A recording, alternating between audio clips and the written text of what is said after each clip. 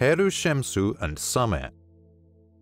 Sometimes the sacred literature refers to the Horus Shemsu, or followers of Heru, the body of kings who had given up their mortal existence and maintained the Horian mandate through the living royal house. As first described in the Dynasty 5 Pyramid of Pepi, where the king assumes the form of Anpu, he is told that he has propitiated the followers of Heru. This shows that he has completed the mission of his ancestral mentors. After this has occurred, he descends to a holy field before entering the bark of the sun, and the followers of Heru purify him, a reference to the cleansing and offering ceremonies they conducted solely on behalf of the king and the opening of his mouth. What was the purpose of this enigmatic group, and who were its members? According to Diodorus's reports, demigods ruled Egypt until the first mortal king Mena took the throne in Dynasty 1. Moreover, the demigods, who were the priestly caste in pre-dynastic times, instituted the Horian mysteries to raise the royal Ba to join with the Ba's creation through the pharaonic investiture, initiating the king into the sacred mysteries of the throne so that he could guide Egyptian society to become Maat was the role of this caste. In order to awaken in him the attributes of the ancient demigods, this body performed elaborate ceremonies during the pharaoh's ascension to the throne and his crowning of him. They were believed to descend from two legendary houses, foremost the souls of Pe from Lower Egypt, who worshipped the falcon as their cultic image. Pharaoh received the red crown and the Wadjet cobra from them. At the ancient capital of Buto, they managed two sacred precincts, the Pe Nezer, Temple of Fire, and the Pe Nu, Temple of Water. Their sacred enclosure at Necheb was the Pe Ur, Exalted House, a name that may have been the root of the Greek word pharaoh.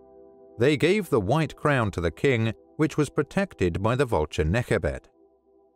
They were collectively known as the Souls of Heliopolis and controlled the jewel sanctuaries of the royal court as seen in Djoser's sanctuaries at Saqqara. The Egyptians believed they were the source from which the solar priests at the Heliopolis Temple of the Sun descended. Shemsu's legendary authority extended to many sacred duties. In the tomb, the Samer performed the role of Heru Shemsu, the kin or friend. He performed the intimate, exclusive ritual of opening the mouth for the deceased and fulfilled the mission of the elite body that passed on the sacred act that Heru performed for his father to restore his powers. In the temple, the Samer performed the mouth ceremony's daily opening, empowering the temple's heavenly forces to activate the sacred space. The ultimate achievement of this fraternity was the investiture and enthronement of kings. By manifesting their Bas, the visible manifestation of their powers, their Heru Shemsu advanced the initiate into the realm of the gods. Because of the fusion of Heru and his adversary Set, Heru gained the initial power necessary to create these symbioses as his special prerogative. Sacred texts show that a fusion within the individual was the prerequisite to assuming the forms of the Neteru, a process that emulates the prototypical joining of Heru and Set. The coffin texts depict a scenario where Asa and Ra commune in the tomb. This mystical union takes place in Mendes, the city of the ram god. The name for soul and ram in prehistoric Egypt was the same, Ba. The central relief in the tomb of Nefertari in the Valley of the Queens illustrates this process. Ram-headed mummies are described as the soul of Ra that rests in Asa, and Asa that rests in Ra. The early Egyptologists interpreted this as evidence of religious syncretism, but the image has an esoteric significance. Asa, the lunar deity, is lord of the Ka. Ra, the solar deity, is lord of all the Ba in nature. Essentially, their fusion is a union between the vital etheridge force of the body and the soul, which has the power to travel through the regions of the gods. A new entity is created from this act, nurtured by the physical forces on earth and the subtle energies emanating from the sky. The power of the solar initiation. In the Old Testament, order and power are given by the gods and cannot be given to mortals. Instead, they must be passed on, as Asa and Ra's powers were passed on to Heru. Accordingly, kingship required a dedication to the sacred roles personified in Heru and the solar principle. In exchange, the royal prince had two significant powers: maintaining order and gaining, using, and transmitting divine energy. Pharaohs present the Ma'at symbol to the gods in royal inscriptions to maintain order. The Neteru can thus be assured that the royal person has preserved the solar harmony expressed initially in the rites of kingship and is exerting continued effort to sustain it. Representations of the king exercising his power depict a unique scenario. After the daily ritual in the temple, the royal person, or his priestly representative, embraces and receives the god's sacred image, becoming charged with divine power. He shares what he has received from the divine source with them in his immediate surroundings. Atum poured his life force, Sa, into his first creations, Shu and Tefnut, when he gave them this mystic embrace. Humans, animals, homes, and temples were protected by Sa, the fluid of life. The cosmic landscape is maintained with indivisible energy, bringing and restoring life to all its recipients. A Sa amulet could protect a person's body, and a house could be safeguarded by placing Sa images in wall niches surrounding the house, or burying the amulets facing the directions from which psychic attacks were expected. Inscriptions from temples disclosed that those who possessed Sa, the gods, royals, and certain priests, could transfer it by embracing another and then passing their hands from the nape of the neck to the lower vertebrae, with the hands placed on the back. It was also possible to receive the Sa from a god by carrying its image, a ceremony which was part of the temple's daily ritual, and certain rites requiring healing and exorcism. Sa's possession in its most potent form and its dispensation to the environment culminated in the monarch's evolution. However, the kingship did not automatically provide the lessons of its use. King Egypt's annals tell of their glorious deeds in battle, but very few convey the impression that genuinely divine conduct was prevalent in their everyday lives. Wadi Mia, a small remote temple in the eastern desert of Upper Egypt, is one exception. Seti I led this expedition to find gold far from the civilized territory, but he was incredibly moved by the harsh conditions of the desert, according to the record. The king is said to have stopped to take counsel in his heart and said, "When you go without water, how painful is it? Furthermore, how do you quench your thirst in the wilderness? How can travelers quench their thirst? I plan to provide the means for them to be sustained so that I may be praised." Seti placed these words in his heart and searched for a place in the desert to dig a well where the gods guided him, and by his hand water rushed forth in significant quantities.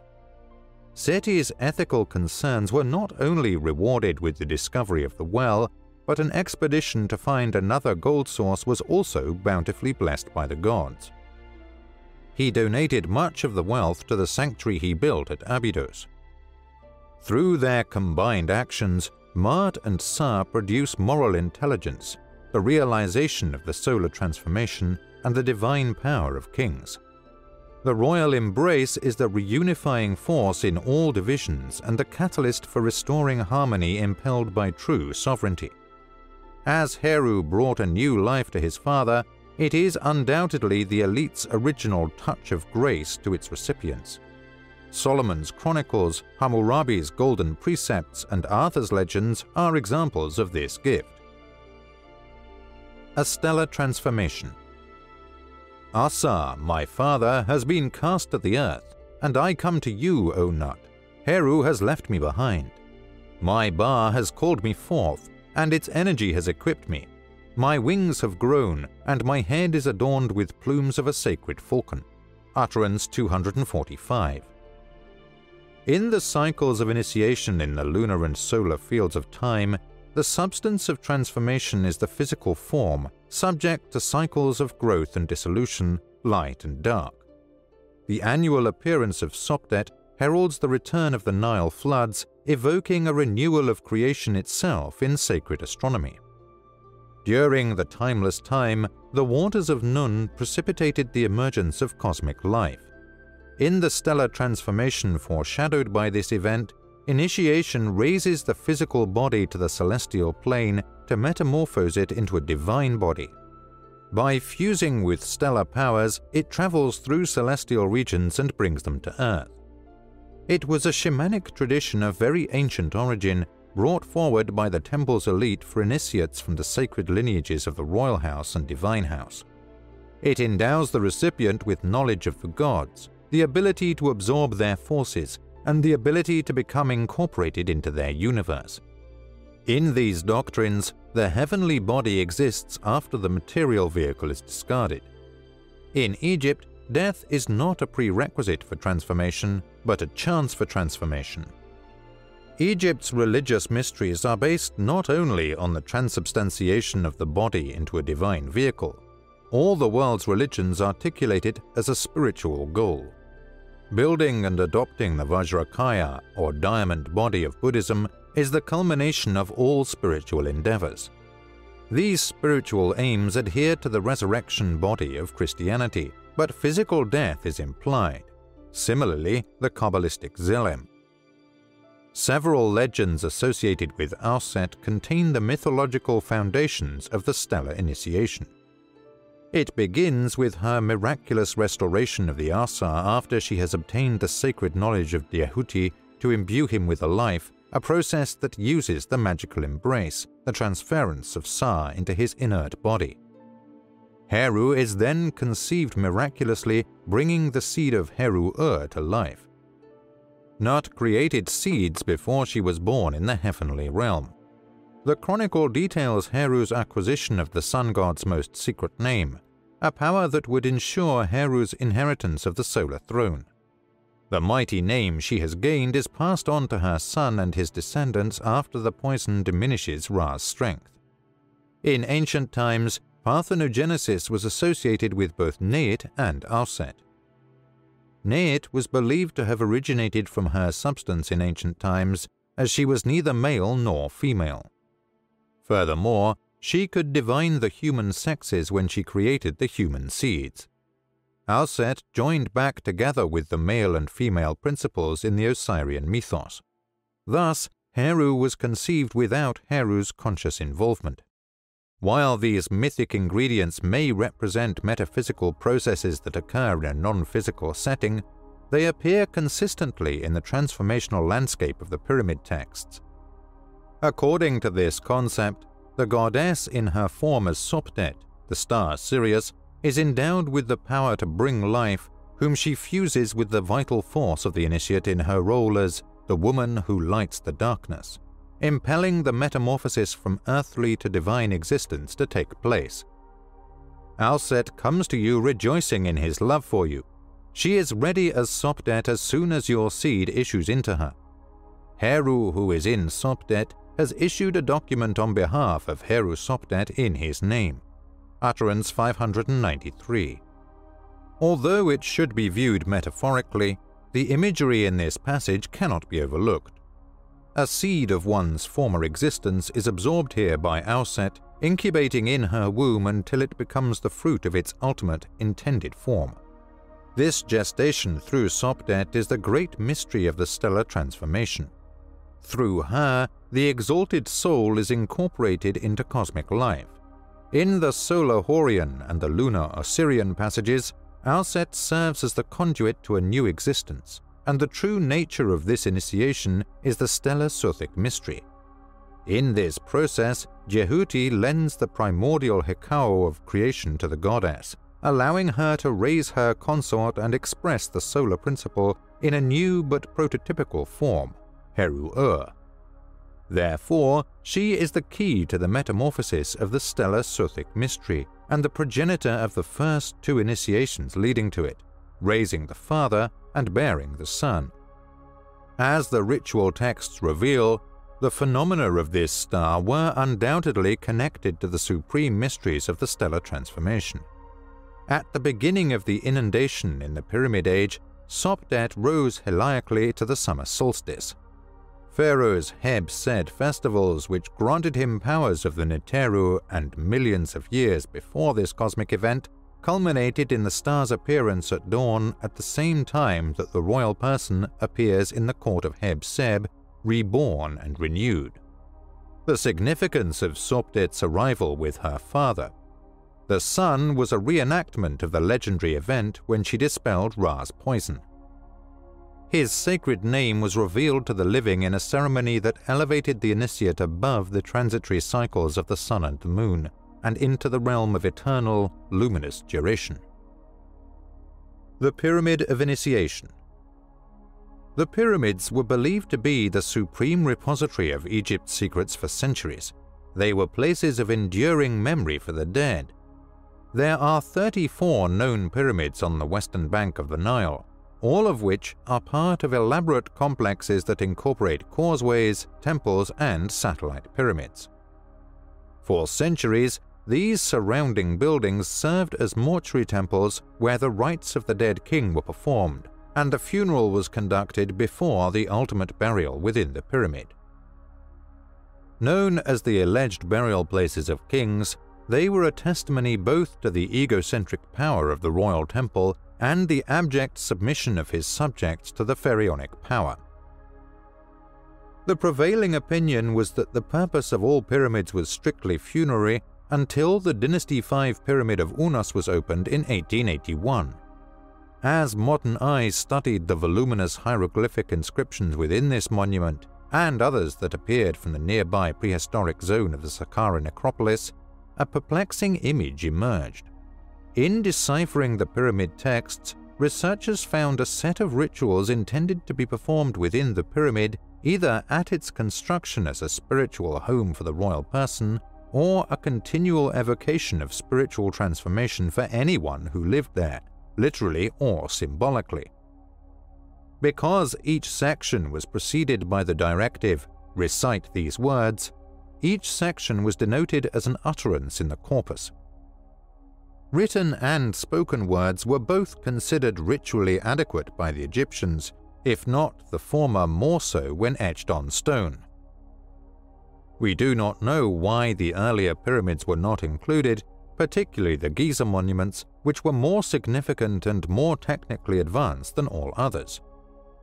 Based on the evolution of Egypt's temple design over the centuries, we can see that the massive uninscribed simplicity gave way to more complex structures that were covered profusely with every detail of temple life, and its intent became apparent. The time revealed the specifics of ancient traditions' reserved, high ritual. Inscriptional elaboration in both pyramids and temples in the latter years of their golden ages was motivated by the fear of losing the time-honored infrastructure of the cult to alien forces. From the point of view of sacred astronomy, such changes were undoubtedly recognized and conceded to accommodate the shift in cultural identity brought about by each new astrological age. In the Hermetic Age, 300 BC to 350 CE, the agnostic body of custodians surrendered the exclusive pact with the gods to the divine heir of the Old Kingdom. Sacred texts have been inscribed in the Unas pyramid for the most prolonged period. Scholars had evaluated these texts as ancient when they were written, dating from the unification of Egypt, 4700 BCE in Chronology 1. Moreover, though it seems tangled with the surreal imagery of archaic language and the subtle nuances typical of mystical literature, the Real Testament explains a ritual that conferred a stellar transformation in enigmatic yet exhilarating terms. Pyramid texts depict a king rising from the primordial waters in a ritual of rebirth. The physical functions underscored the premise that the rite was conferred upon a conscious individual. Ascension from Nun to the solar landscape and rebirth scenes following are examples of coherence in Egypt's esoteric tradition. In these processes, an initiate recapitulates the lunar modification with a baptismal plunge in the primeval waters and boards the sunbark of the solar emergence. Here, the bolts on the doors to heaven are opened, and the initiate assumes the forms of Heru, the living sun, and a baboon, a representation of Jehuti and the moon, and assumes his seat on the horizon, commences a journey. In the sacred surroundings of the pyramid, the return to the primeval waters would have occupied a place at the entry, and the journey to solar life would have proceeded in an ascending corridor. To unite with Sopdet in the heavens, the initiate then entered a higher region in the pyramid to assume the form of a divine hawk. During this phase, Sopdet declared, "Whose companion, you are a solitary star, so take your place in heaven among the stars. Asar commands the spirits, yet you are separate from him, and not one spirit." Utterance 245. One section of the ritual draws the scenario of this doctrine in terms that have eluded many scholars. According to this so-called initiation text, the initiate retreats from the earth, ascends to heaven, and appears to the sky gods in power. As a result, an elevated symbiosis takes place in the chamber of transformation, where the initiate becomes the form of the gods by absorbing their qualities. In the celestial expenses, he becomes a master of wisdom and is recognized by the forces there. Their noble forces are swallowed by the king when he eats their heka. In the morning, he eats the great ones. In the afternoon, he eats the medium. At night, he eats the small ones. He feeds on the hearts and heka of the sages, and he relishes living in their lungs. Utterance 273. As part of the theurgic practices of ancient Egypt, ritual tasting and swallowing were ritual initiations. The powers embodied in sacred images, scripts, and substances could become consciously known and absorbed into the body through psychic communion through the mouth. By consuming the gods and their powers described in the pyramid texts, the initiate is endowed with the qualities of the gods. An elaborate ritual drama based on these writings was performed in the pyramids, and several offerings were presented at critical points in the ceremonies. Ingestion of the sacred substances induces the body to absorb godly powers, causing it to undergo a metamorphosis through the absorption of godly powers.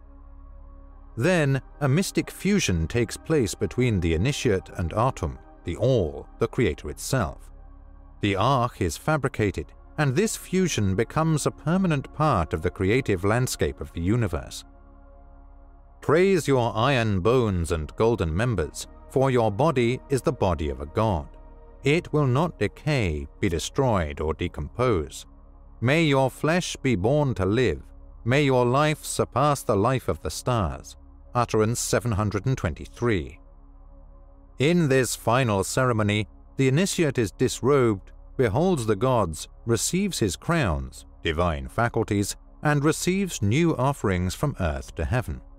Ra gives birth to him as a star, and he assumes the form of Nefertum in the nostrils of Ra. He is the master of secrets. A Trismegisti Kakolite of the thrice greatest one refers to Hermes, the custodian and dictator of the Hermetic lectures, as having mastered 3 disciplines: medicine, architecture, and astronomy. Hermetica lies outside of these secular disciplines. In one verse, the gods and men are described in ways that reveal the purpose and mystery of religion. Man has discovered how gods can be created and made. In the beginning, our ancestors were far from the truth about the gods. They did not believe in them and paid no heed to worship and religion. Then they invented the art of creating gods out of some material substance suitable for the purpose.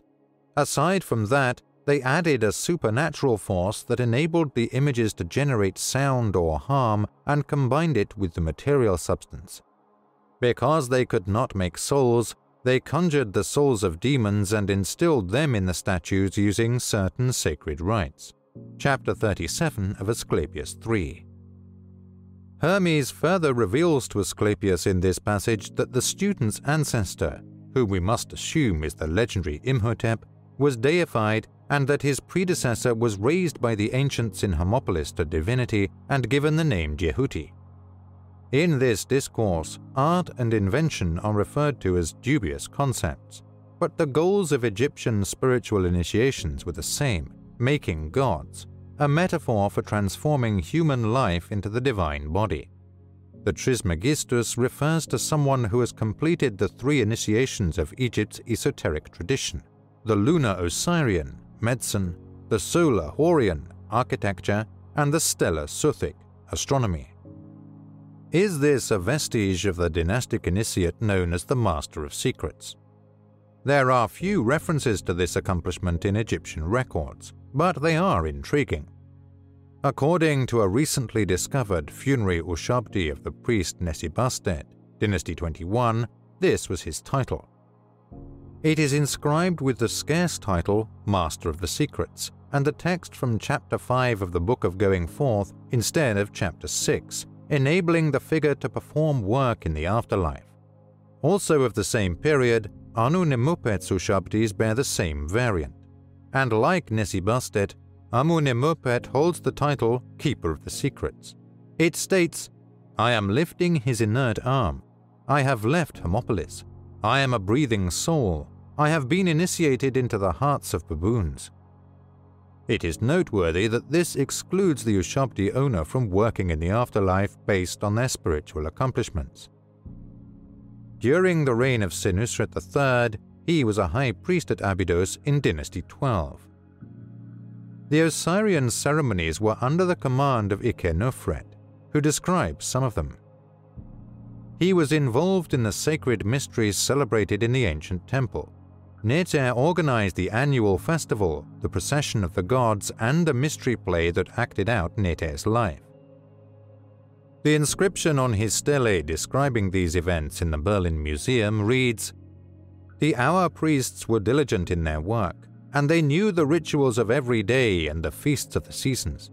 I dressed the Neter's body in his regalia as Keri Heb in my rank as Master of Secrets. My actions regarding the Neter were pure." In part, the sacred literature records the secrets this title alludes to. Its owner is told in Chapter 161 of the Book of Going Forth that, "No outsider knows this secret, and neither do the common folk. Neither your father nor son may perform it on you. Only you may perform it. It is truly a secret that no one should know about." Spells designed to protect the dead from nefarious forces should be kept secret, and we know little about the rites conferring kingship and priesthood, which conferred powers believed to come from the gods.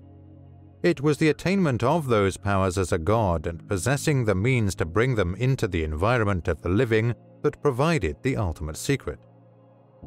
There are 3 initiation paths. Every esoteric tradition seeks to preserve and disseminate spiritual truths through the religious and cultural endeavors of the milieu. In this absence, the tradition perishes, and its adepts relinquish their role in the human endeavor. Was that the case in Egypt during its final years? Probably not. It is still being transmitted to those sensitive to it through incomplete sources such as decaying ruins and records of ancient civilizations. If it is not in motion and performing its work in the world of life, it is meaningless, as are all disciplines concerning the transformation of the human condition. We have failed to accept the bidding of this doctrine that we have fallen away from something that the Egyptians consistently cherished, and which we have neglected our connection with natural life and our distinctiveness within it. We must retrieve this sacred key and use it each day before we can be guided toward the excellent destination they spoke about as eternal life. The subsequent fate of the mortal form after the transformation from physical to divine substance showed this god's supremacy over division and dissolution. According to sacred literature, human beings possess this prominence by nature once they have faced and mastered their native powers. Tradition holds that this magical transformation occurred at Abydos in a timeless time, and where it was enshrined forever. Into the Exalted Land, Ta-Ur, the first initiation. Ancient Egyptian tradition distinguished Ta-Ur, the sacred ground, as the most ancient place of ancestors, as the site of Seti I's temple at Abydos during Dynasty 19. For centuries, This was where the annual sacred drama of the Great Going Forth was held, the festival that reenacted the death and rebirth of the Green God.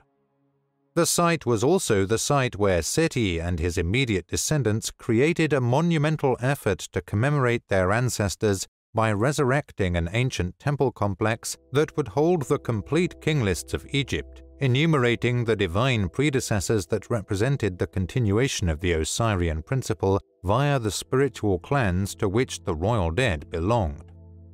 7 sanctuaries in the temple are dedicated to Seti, Ptah, Harachte, Amun, Asa, Auset, and Heru. They represent the 7 phases of the lunar transformation, symbolized by the 7 arits or divisions of Sechet Iaru in Asa's domain, which provide the first clue to the site's purpose. Shrines are also dedicated to Nefertum and Ptah Sokar in a southern extension of the temple, and a passage leading to a mysterious monument of obscure origin known as the Osirion. As part of Seti's restoration program, this building represents the continuation of a tradition that began ages ago and gained renewed significance to the Ramessides and their descendants.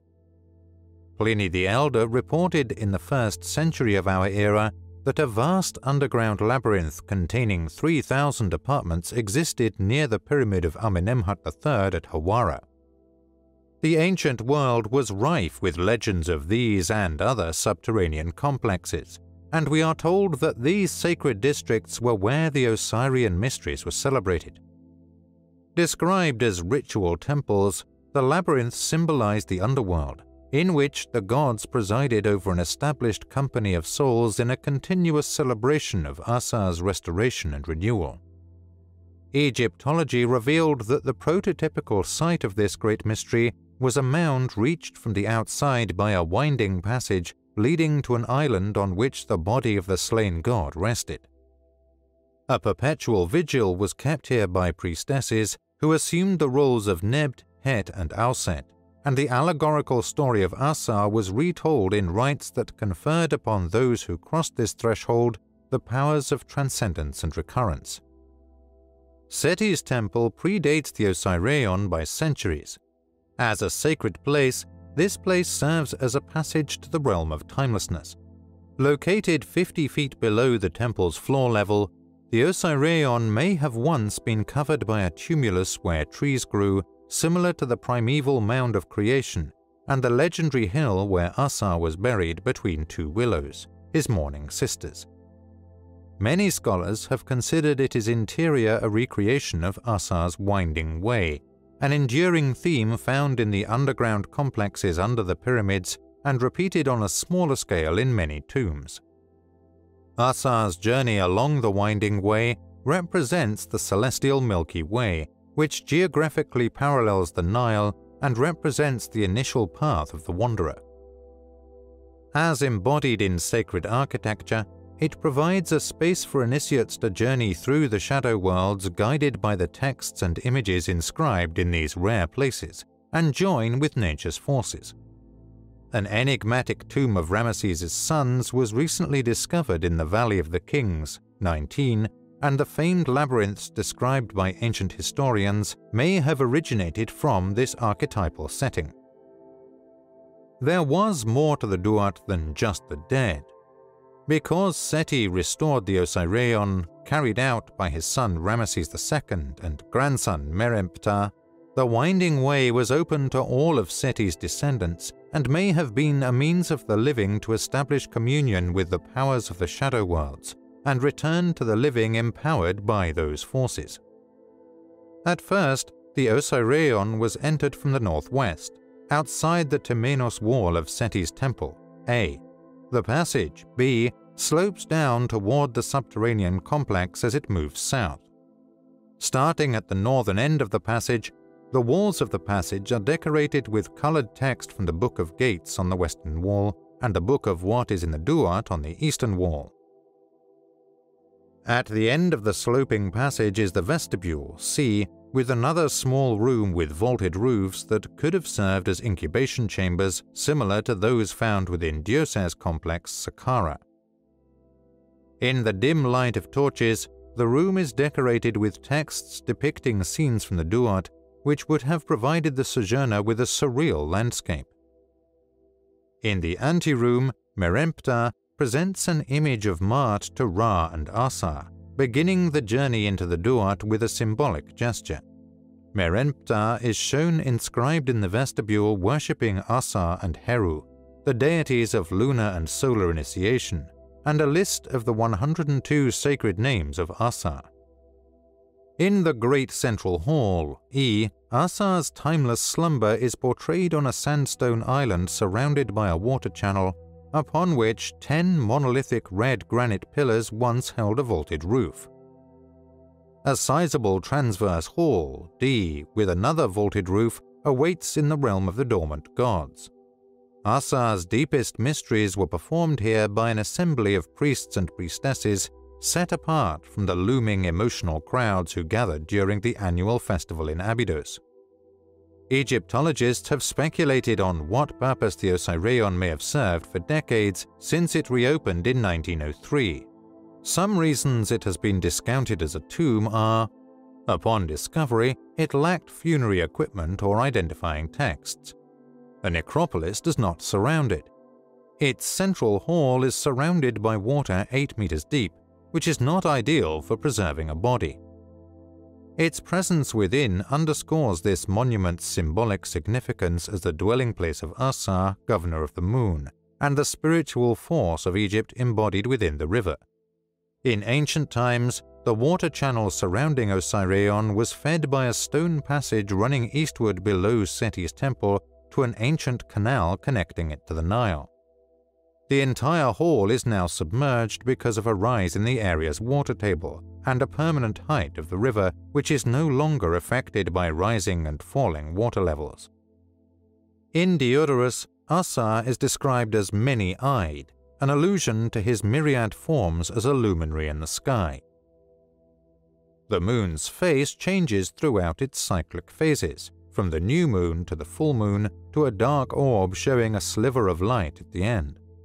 Asa's connection to this principle was reflected in the mythic elements of his death, restoration, and renewal, as the moon is always associated with the element of water in esoteric symbolism. When he was transformed from mortal to immortal existence, his body was strewn on the river and protected by the waters around his sacred island. Asa also heralded the return of the Nile at inundation, coincident with the return of Orion in the sky following a seasonal disappearance, showing the river's ebb. The Osirion illustrates this symbiosis in its central hall, where 2 flights of 14 steps on the eastern and western ends lead down to the water channel and the sandstone island, symbolizing each lunar day when the orb ascends and descends in the sky. An elevated stepped platform in the center represents the resting place of the renewed deity, who was thrown into the water, broken, divided, and emerged whole and restored. The opinions about the platform on the island in the central hall vary among those who have studied the Osirion. Because of Asa's association with sprouting grain in agricultural ceremonies, it has been proposed that barley was placed on a platform and watered to quicken the god's fertile powers for the upcoming growing season. The platform may also be the resting place of an ancient sarcophagus, now gone, that initially held the god's relic. Perhaps this sacred chamber, intended for the living and revered by Seti enough to deserve a complete renovation for the coming ages, served another more sublime purpose. After the initiate crossed the descending passage and confronted the powers of the Duat at the entrance to the shadow world, she encountered first the deep waters of the central hall. She repeated the god's dissolution, followed by an ascent to the island and an appearance on the platform where life was metaphorically restored to the body in a mystic trance or induced sleep. The sacred land is the place of timeless time, and the ancestral body, the Pauti, where new life can be assured both in this life and the next. The central island is also a recreation of the sacred Isle of Flame, the place in the Hermopolitan cosmology where the divine power emerged from the waters of Nun and the Ogdoad of divinities emerged to create the universe. A series of cells, once shuttered by wooden doors, surrounded the central hall, 6 on each side of the north-south direction, 2 on the west and 3 on the east. Having a look and feel of temple chapels, they may have symbolized the realms of the gods within the mythical court who judged Set's crime against Asar and ritually opened to give up on the sleeping initiate the abilities to conscious mastery over the regions of the shadow worlds through which she had traveled. During Seti's restoration, the middle cell was breached, which had already been closed for centuries, revealing a second transverse hall, F, with a dome roof that showcases the most intricately detailed astronomical on its north-end ceilings of the New Kingdom. A mythological text engraved on the walls is believed to be the ritual drama enacted in the sarcophagus room because of its architectural similarities to a funerary chamber. As the renewed god had been welcomed into the world of eternal life after passing through the deepest regions of darkness, the sojourner was called upon to arise and awaken. This goal was to prepare people to exist in the great cycles of the heavens. It is a life-changing experience to have a near-death experience. Having simulated the passage from the world of life to the shadow worlds, did the Osirian mysteries replicate this experience for the initiate? Was it a recreation of the ancient Genesis or the embryonic separation of the body from its source? According to Egyptian Egyptologist R.T. Rundle Clark, the experience was designed. Besides weariness or sorrow, Osiris is also asleep. He has lost his ability to know. Seti's massive building campaign represented a perpetual interaction between man and the universe in ancient Egypt, starting with their primordial ancestors and extending through the royal clan and myriad travelers through Ta-Ur. According to ancient philosophy, living bodies continuously emerge and return to their origins. Despite being inscribed in the deepest layers of physical matter, this knowledge is absorbed by the obstacles and paradoxes of earthly life and becomes lost. In regaining his ability to know or to remember immortality, Asar passed through the winding way it is retrieved. The Osirian mysteries correspond to the Buddhist nirvana, the transcendence of the cycle of birth and death.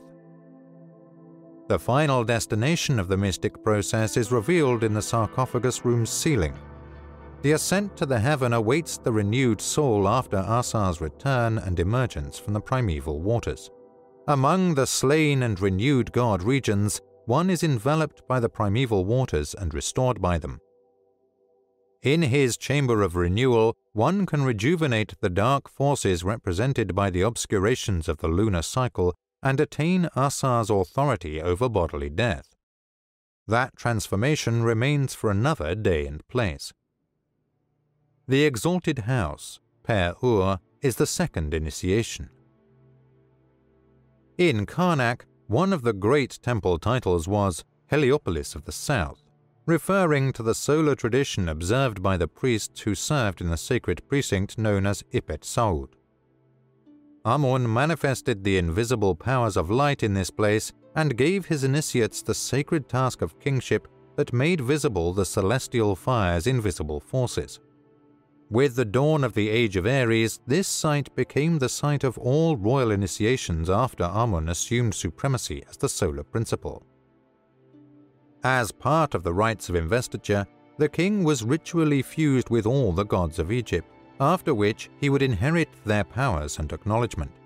The king would then assume the throne, receive his crown, scepter, and regalia, and take control of his royal domain, the land and its inhabitants, and the houses of the gods.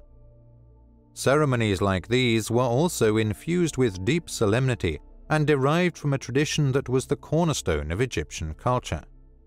They endowed the recipient with a status that elevated him beyond everyday experience, and they gave those he represented an exaltation that awakened their aspirations for divinity.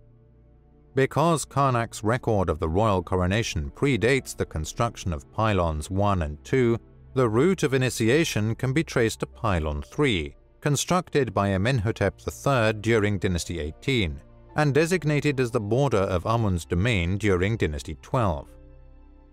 After the rites of royal confirmation, the initiate and officials of the royal court led their mortal successor to the edge of the sacred enclosure and waited to greet the immortal into the world. Through the pylon, the initiate reached the world of divine powers, the region of the gods, B.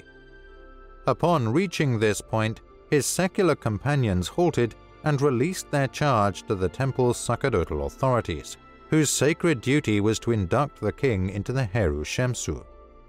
The initiate was brought into the precinct outside of pylon 4, C, by a priest dressed as Heru Ahuti, the Neter of the two horizons. It was here that the initial rite of enthronement was performed, accompanied by the 4 deities of the Heliopolitan cardinal compasses: Yehuti south, Set north, Heru Behutet east, and Heru Dunawi west.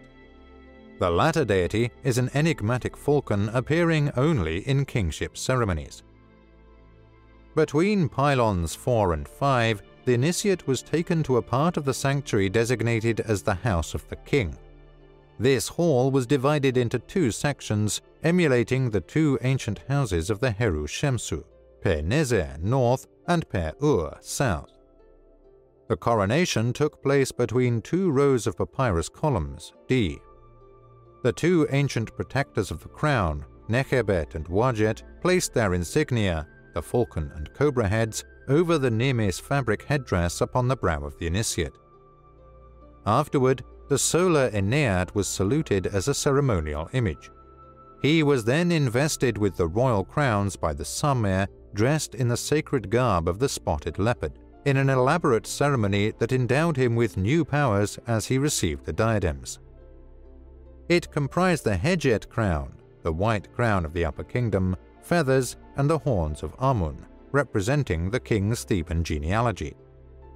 As the crown of Maf's 2 plumes with the solar disk, the Ureret represents the pervasive power of light and the foundation of an order introduced by Hermopolitan gods to the monarchy. Symbolizing the primordial powers of the Heliopolitan gods, the ibis combined the Deshret, the red crown of the Lower Kingdom, and the 2 plumes of the Bennu bird. Besides these crowns, the king received the crook and flail of the 2 lands, the Uaj, papyrus stalk of fertility, and the Uas, staff of power. Other regalia included a giraffe tail, a belt insignia that represented the power to see far away, and royal sandals inscribed with the metaphorical 9 captives, an allusion to the enemies that the king walked on. After receiving his crowns, he entered a southern chamber of rose granite, E. The blue Kepresh warrior crown extended the protection of the Memphite gods. The Chupesh, sickle sword, and the 5 sacred names were officially pronounced upon him. He then returned to the procession route, passed through the sanctuary of the solar bark, F, and proceeded to the shrine, G, to be initiated into the high ritual of Amun's house. The ceremony began with the opening of the Naos door bolts, the awakening of the god, and the Puri flying and feeding the sacred image. Pharaoh's representative in the temple would perform this first ritual act as the divine heir of Neteru and set the rhythm for each divine awakening performed at dawn. Following the sacred rites within the temple, the initiator was presented to the public in an abbreviated form during a ceremony called Ka-Nete, manifestation of the god. After this, he was honored with the Pasachemti, 2 powerful ones, the double crown, and then he did a ritual circuit of the temple courtyard, taking symbolic possession of the 2 lands. Each year, at the Ipet festival, a rite of equal profundity and power reaffirmed the divine lineage of the royal person and the reunification of the Theban temples through the journey of Amun from his northern, Karnak, to southern, Luxor sanctuary. The celebration culminated in a purification ritual for the king, followed by a reenactment of his coronation and the reception of divine power from Neteru. This festival endowed Pharaoh with the blessings of the gods and gave him a renewed ability to give those blessings to the land and its people. 3 initiations: Ta, Kut, Achet, Light Horizon. Modern reconstructions of adjoining pyramid temples provide a new but coherent view of these structures. Instead of serving as mortuary structures for the king's burial, they are now seen as functioning temples belonging to the ark of the royal person. Ancient Egyptians saw the pyramid, often known as Achet, horizon, or place of Akh, as a symbol of the king's body, permanently constructed of the tensest physical substances and the highest magic. This is clear from the names that the ancient Egyptians attributed to the pyramids. The places of Unas are excellent, the perfection of Pepi is established, and the perfection of Merenra appears. The Akh, as a divine principle, was thought to exist as a pyramidion, a pyramidal stone depicting the structure placed within a pyramid temple rather than the apex of the pyramid to emanate its stellar powers. In this scenario, the king has genuinely become a god among the living, and the attendant priesthood maintains the temple of this heavenly being, a house of eternity performing its ultimate mandate of making gods. The esoteric physiology actuated by stellar transformation makes sense of the unique arrangement of chambers and passageways in the Dynasty 4 Pyramid of Khufu, the Great Pyramid. The pyramid's architecture reflects the body of its ancestor, and the chambers and passageways reflect the divine realms where he lives and travels, since he has opened the way between the physical and spiritual worlds through this embodiment. The unfinished chamber below the base of Pyramid A represents the resting place for the Khat, the deepest part of the earth, and the place of its purification. Ascending from this region, B, oriented to the North Polar sky, symbolically represents the ascent from physical existence through the doors of heaven, where the initiate assumes lunar and solar identities. Transformations begin in the limestone vaulted-roofed Queen's Chamber, C, where the Ka is restored in a transformation effected through a monolithic niche in the eastern wall, and continue under the 5-tiered ceiling of the King's Chamber, D, where the Ba begins its journey into cosmic realms in a black granite sarcophagus. In the so-called tunnels of the Great Pyramid, archaeoastronomers noted a simultaneous alignment of sacred stars during the Pyramid Age. The stars of Ursa Minor would be aligned in the northern shaft of the Queen's Chamber, C, while Sopdet would be positioned in the southern shaft. Alpha Draconis, Thuban, is aligned to the northern shaft of the King's Chamber, while Al-Nitak, the brightest star in Orion's belt, appears in the southern shaft, D. The constellation's 4 stars, which make up the Little Dipper Bull, were known to the Egyptians as the Shemsu, representing the sacred fraternity that guided the passage from mortal to immortal existences. The synchronization of these cosmic asterisms symbolizes the genesis of the solar system. In this house of eternity, the 4 points in the sky symbolize the fusion of the 4 spiritual worlds and the 4 spiritual principles of the body. In addition, some suggest that the 4 so-called solar boats, buried near each side of the Great Pyramid and other pyramids of the time, served as ritual vehicles of passage through the 4 cosmic worlds. Although dismantled in ancient times, their reconstitution in the modern age physically and magically may signal the revitalization of the ancient mysteries that enabled this ultimate transformation. In modern times, some suggest that the stellar journeys of the ancients, depicted in mythology and ritual, were actual events accomplished by yet unknown techniques. This idea has been supported and refuted. To return to the Egyptian mind, this premise is simplistic and undermines the vast esoteric philosophy presented in the sacred literature. To them, life was multidimensional, an existence in harmony with all worlds in the creation and with all creatures within them. 3 initiatory paths offered viable routes for reuniting these worlds and beings in the ecstatic living moment of brief time, at least for the pilgrim and those who followed. We recognize that life comprises more than the visible dimension, but the difference between the Egyptians and us is that we lack the blueprint to discover what lies beyond. Everyday life is a quest for this mystic consciousness where logic and materialism no longer rule our perceptions. Though alternative philosophies and traditional cultures are widely accepted today, we are still disconnected from natural life and our intuitions, affecting our future peace of mind and confidence.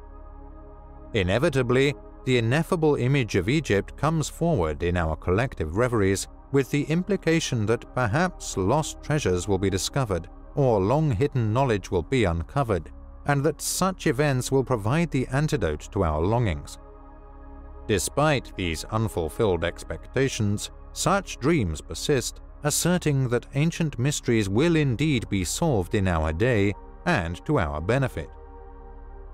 People who have directly sought knowledge about Egypt's sacred tradition, mythology, and religious practices find these topics appealing, but their functions are unclear, considering what is presented in museums and academic publications.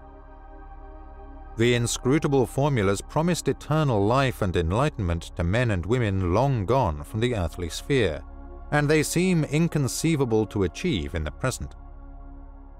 In addition, restoring an ancient spiritual practice appears daunting, and few people have sought it earnestly because the difficulty may not be worth the intangible benefits. Egypt's spiritual practice can be revived. Words and gestures are documented, and the art and architecture of sacred sites have been studied ad infinitum. All lacking is a spirit of acceptance, willingness, and participation. In the companion volume to this work, instructions, preparatory rites, and ceremonial observances meet this need. Several years were spent in investigation, study, and practice, but they were characterized by a passion for pursuing the divine life just as the ancient Egyptians did. Over time, the results were disclosed and practiced as widely as possible so that contemporary individuals could enjoy the benefits of authentic spiritual practice in the ancient canon. For this reason, the whole praxis for maintaining an inner temple and a living liturgy has the Neteru answer every summons and the certainty that they appear at the right time and any place dedicated to their nature and work. True initiates can enter the 3 transformation paths again and again.